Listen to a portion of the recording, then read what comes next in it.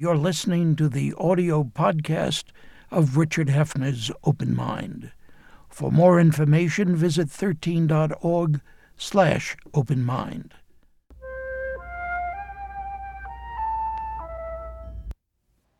I'm Richard Hefner, your host on The Open Mind, and my guest today is journalist Andrew Ross Sorkin, a financial columnist for the New York Times, its chief mergers and acquisitions reporter, and the founding editor of DealBook, an online daily financial report published by the Times, for which he also writes a weekly column of the same name. Mr. Sorkin's expertise also has him appearing quite frequently on our television screens, particularly as he co-anchors CNBC's morning Squawk Box. His now updated Penguin book about this nation's near-catastrophic banking crisis at the end of the Bush administration, Too Big to Fail, has become an American classic. With its subtitle, The Inside Story of How Wall Street and Washington Fought to Save the Financial System and Themselves, Too Big to Fail has, of course, been parodied as Too Big to Jail, which the other month was the theme of an Andrew Sorkin DealBook column in which my guest wrote, "Putting aside the important matter of whether our banks are too big to fail, there is a more pressing and difficult question that needs to be answered here and now. Do we want to indict corporations? And is it effective?" This, of course, was all occasioned by something United States Attorney General Eric Holder had just told the Senate Judiciary Committee, and that Andrew Sorkin made read like an Obama administration secret revealed for the first time. And so I want to ask my guest, just what was this admission? Well, Eric Holder, who I actually just saw this weekend as it happened, Was he happy with you? I'm not so sure about that. I think that he disagreed quite vehemently with that column, but we had a nice, cordial conversation, and we're actually hoping to talk to each other in a week, so we'll see. But he revealed for the first time in, I thought, a very surprising way. He said it matter-of-factly, and frankly, most of the newspapers didn't pick it up at the time, where he said, look, we sometimes can't go after these big banks because we believe that they are too big to fail. And the implications of what that means for prosecuting individuals on Wall Street and, frankly, in corporate America, on a more broader scale, are quite meaningful. And the implications that we can or cannot hold people accountable on a criminal basis in the corporate world, I think, is a huge question. And I think it's a question that ever since the financial crisis and before, but has become an acute issue post-financial crisis. You know, wherever I go, people say, why have we not put somebody in jail? Why is there no Ken Lay, you remember Ken Lay from Enron during that period, or Dennis Kozlowski from Tyco with his famous $6,000 shower curtain. You know, there is no poster boy, per se, for this financial crisis in the context that you can say, that guy was held accountable and he went to jail. And to the degree that there are people out there watching this program and in the broader country who say to themselves, I can't trust the system unless I see some form of accountability, that's a huge challenge. But of course you weren't, in what you wrote, or I gather now, totally unsympathetic with the Attorney General's position. I'm not unsympathetic. You just say it was a secret up until now. Well, because it had never been said aloud. It had been implied in private conversations, off the record and background conversations that government and regulators would have with reporters. You would hear it's very tough to prosecute. The implications are very difficult. For example, if we decide that we are going to go after the CEO of so-and-so bank, could we topple the bank? What happens if we topple the bank? If we are actually, and it's not, by the way, just going after the CEO. This is the more important part. It's going after the bank. Are we going to indict the entire institution? Are we going to say that, make it up, Goldman Sachs, Morgan Stanley, JP Morgan, Bank of America, whomever, we're going to indict the entire bank and effectively Does that mean we therefore put them out of business? And if we put them out of business, what happens to the markets? Because everybody says, we saw what happened when Lehman Brothers went out of business, and it was a domino effect across the board. So could the government, could Eric Holder or whoever is in power and position to do this, indict a bank? That's the question. So we now appoint you Attorney General, or we make you Right. President of the United States, because the buck has to stop there, not with the Attorney General. What would you do? So it's a very complicated issue. And where I come out in the column and where I've come out, and it's taken me a long time to get there, and it's not a popular view. I should tell you my mother disagrees with me. Make them pay, she says. She says make them pay. I say make the individuals pay. I say the concept of indicting an institution, a company, sounds good in theory, but actually doesn't mean much, except perhaps for the benefit of the headline. I'm someone who generally believes that we talk about banks and institutions and corporations as these big behemoths, but we don't realize ultimately, and it's what Too Big to Fail is about, it's about people. Corporations don't make decisions, people make decisions. Now, there are corporations that have lots of bad people in them. There are corporations that potentially have an insidious culture, and that makes this even more complicated. But ultimately, for my money, I would be focusing on looking at individuals and saying, did you do the right thing or did you do the wrong thing? And if you did the wrong thing, we need to hold them accountable. The problem with trying to, quote unquote, indict an institution, the problem with indicting a Goldman Sachs or a Citigroup as an entire company is that Eric Holder, for better or worse, is actually right. If we put the company out of business, two things happen.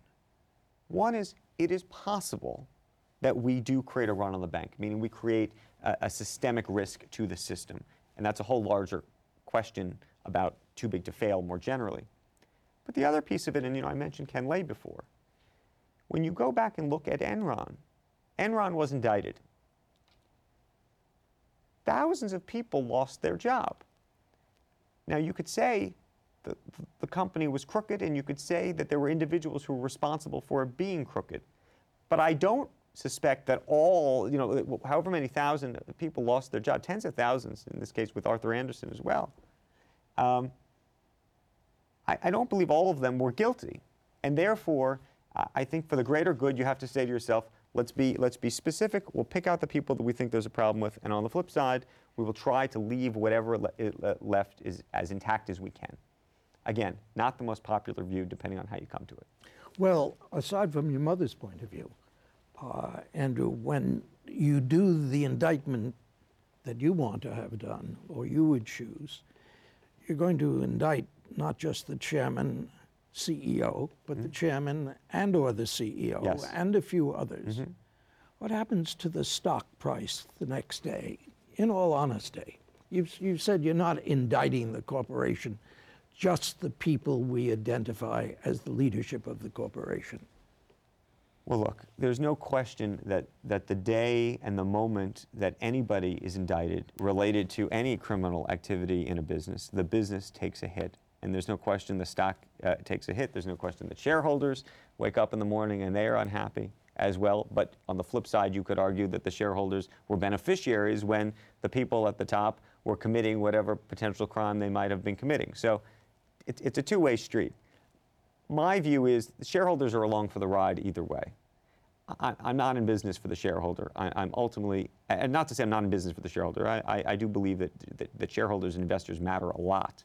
But at the same time, I think there's other constituencies at play, including the employees, including the business itself, and all of the tentacles and relationships, suppliers, clients, everything else that these businesses are involved in. And when you think about banks, and look, this goes back to the Too Big to Fail issue, the tentacles of banks are in so many different places, and the banking system is so integral to our economy, as much as there are people who dislike knowing that. The banking system is the veins, in some ways, of the business. Now, the banks, when the economy is working, should be the backroom engine of our economy. Of course, it became the front room, and that became part of the problem. But when things are working, the banks do play an integral role. And so the idea of hiving one off simply for the headline, I think, doesn't necessarily create real value. Okay, not for the headline. What do we do?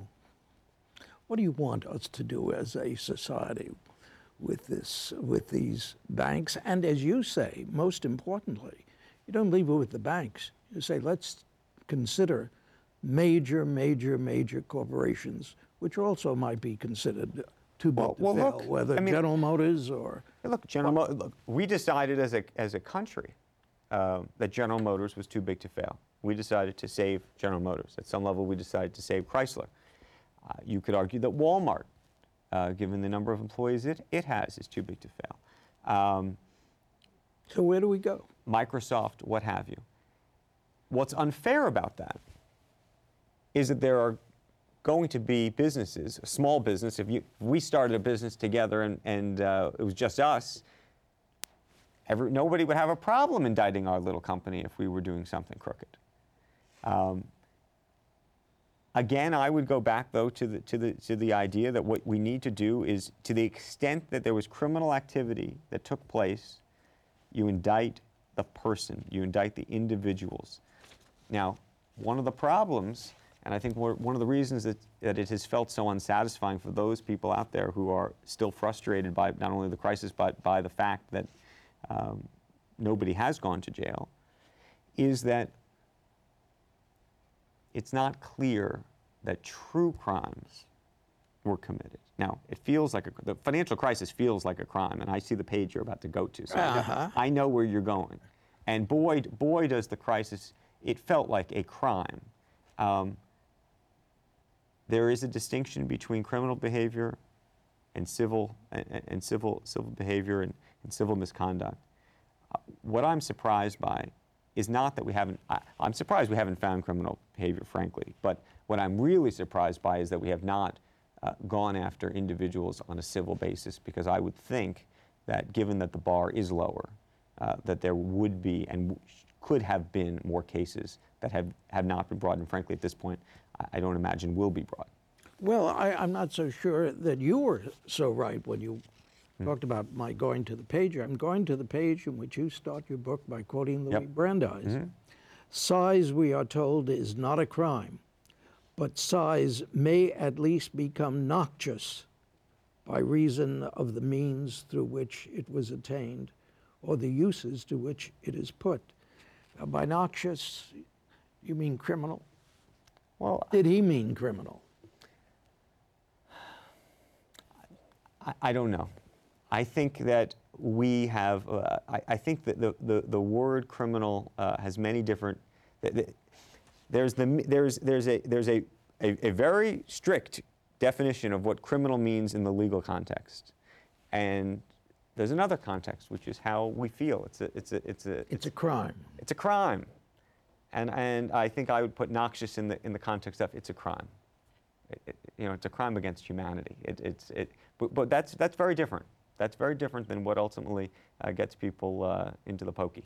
But isn't this where, isn't Brandeis, Wilson, that whole period when we began to think in terms of things being too big and antitrust, wasn't that where we went on the right track and we got off that track in time? Or would you, in terms of acquisitions and in terms of all the mergers that you've seen and reported on in your lifetime of reporting, isn't that the nature of America? Was it Brandeis' vision or otherwise? I have a very complicated view. So full disclosure, I'm the son of a lawyer who was an antitrust litigator.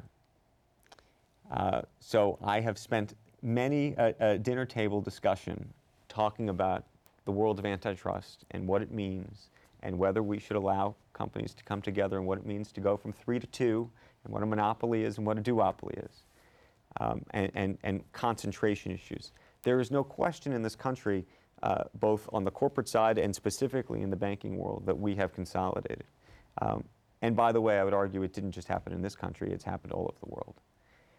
To the extent that it has in the U.S.? It is happening all over the world, and we are the leader. We are a leader of this version of capitalism, if you will.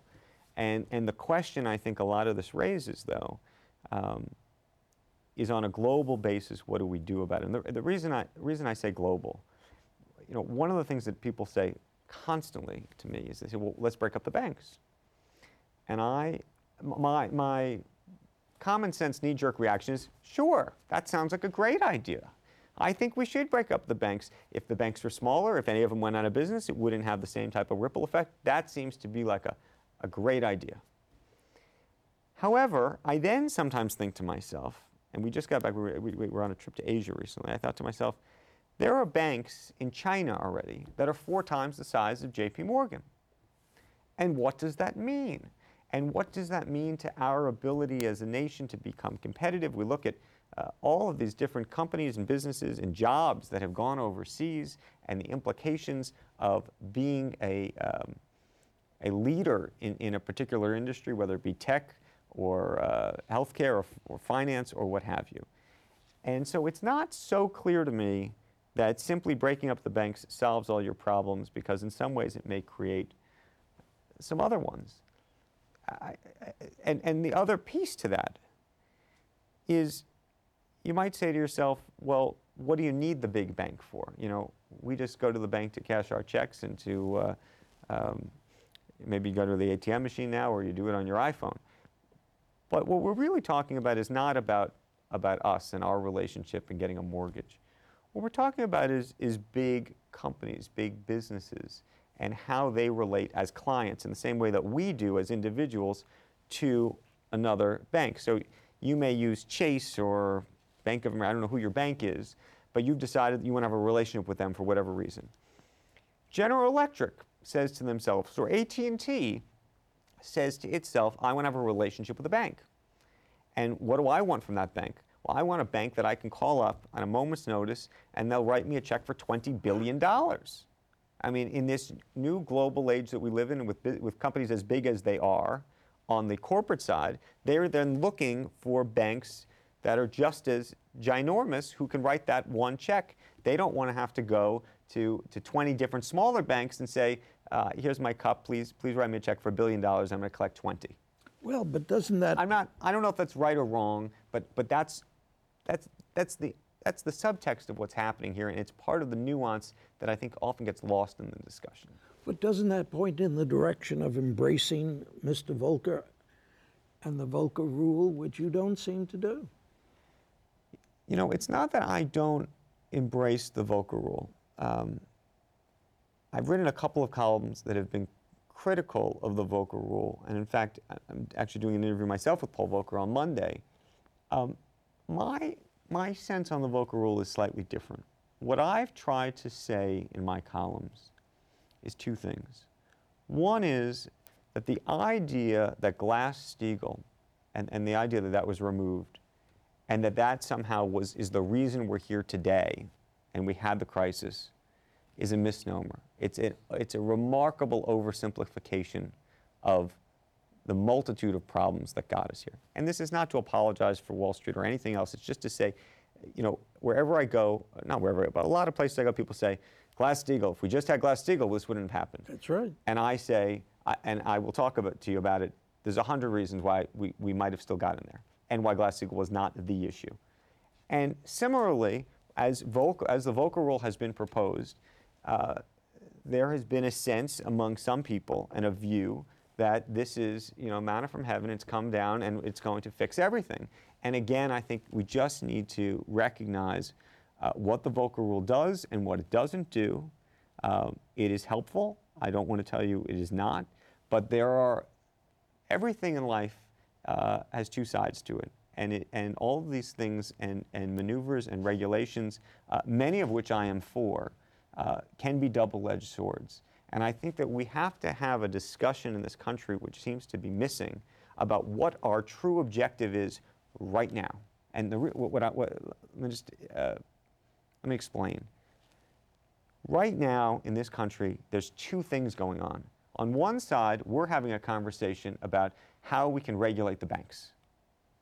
That's one conversation. Let's make sure we never have another financial crisis. important conversation that we need to have, pivotal conversation. But there's another conversation going on in this country too. I would actually argue that this other conversation may be more important right this moment, which is a conversation about where we are in the economy, the horrible unemployment that we're living in this country, the sense that you can't get the mortgage you want, and the sense that the banks aren't lending corporations the money they think they need, and the sense that people are not offering jobs to the people that need them too. Why are they too different? Why can't we walk down the street and chew gum at the same time? Deal with both problems. I think we can deal with both problems. It's just not clear to me that we can deal with them at the exact same time. And let me explain. If we decide that we want to break up the banks tomorrow, that may be all well and good and avoid the next financial crisis when and if we have one, and we will at some point. I'm not so clear or sure, by the way, that we're going to have a financial crisis led by the banks anytime soon. And the reason I say that is that traditionally, every banking crisis, every economic crisis we've really had has been a function of debt and leverage in the system. And as long as the economy remains lousy, frankly, the banks are not lending enough money to get themselves into trouble Which is part of the problem. that would put us in this place. Right, okay. But if you announce tomorrow that we're breaking up all the banks, I can promise you, if you think the banks aren't lending today, for the next 2 years, they really won't be lending.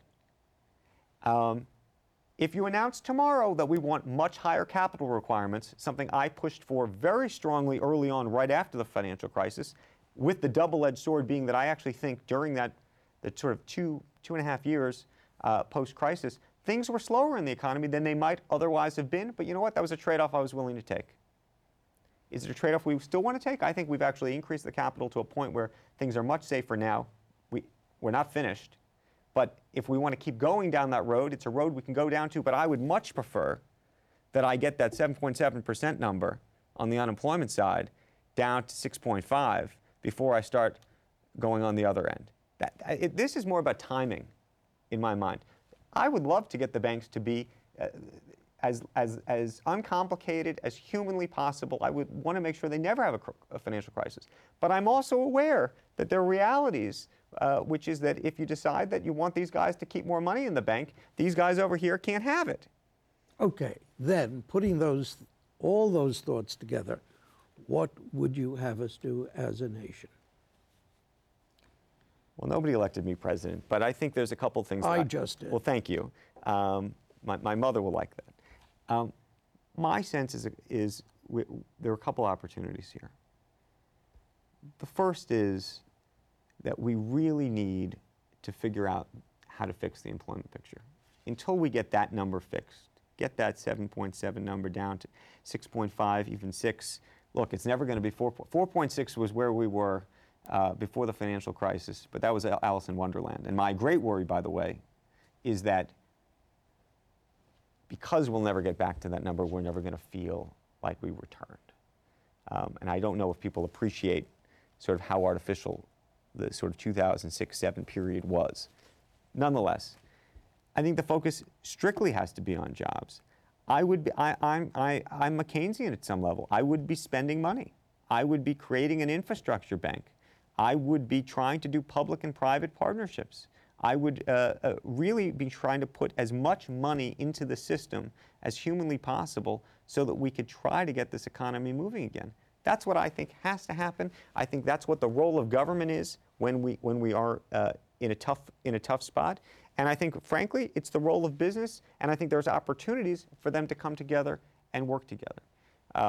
There's a lot we can do on the tax front to try not to lower taxes per se, but to try to simplify the code.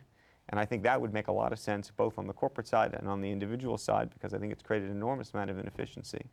And ultimately, we're going to have to deal with the long, hard, and very difficult issues that have to deal with entitlements.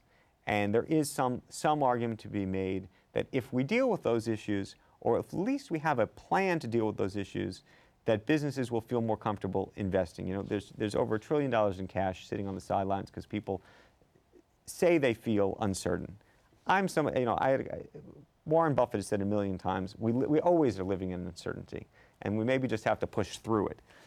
But I think it is paralyzing some, and so the question is, how can we make those people feel a little less paralyzed?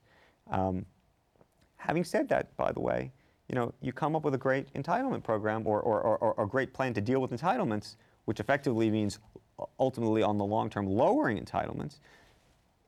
That can take a hit to the economy too. You've seen, we just had the sequester. You decide you want to cut stuff, it can hurt the economy. That's There we real. are. That's where we are. It's real. My sense is that, and look, I don't think Washington is prepared to have a grand bargain at all. I mean, I don't think this is 30 seconds for your solution. I have 30 more seconds. Anyway, what I would do is I would try to get a grand bargain, but the grand bargain would not start in a meaningful way for 3 or 4 years, again, till we can get that unemployment number down. And the grand bargain is going to hit people on both sides. It's going to be higher taxes or at least higher revenue, and is also going to be obviously a pullback in some entitlements. And that unto itself would be tough for on all sides. Now we've got to put some flesh on that skeleton. Our time is up. You'll come back, or at least stay where course. you are. Absolutely. And we'll continue. Andrew Ross Sorkin, thank you so much for joining me today. Thank you. And thanks too to you in the audience. I hope you join us next time as well. Meanwhile, as an old friend used to say, good night and good luck. And do visit the Open Mind website at 13.org/openmind to reprise this program online right now, or to draw upon our archive of 1,500 or so other Open Mind and related programs. That's 13.org/openmind.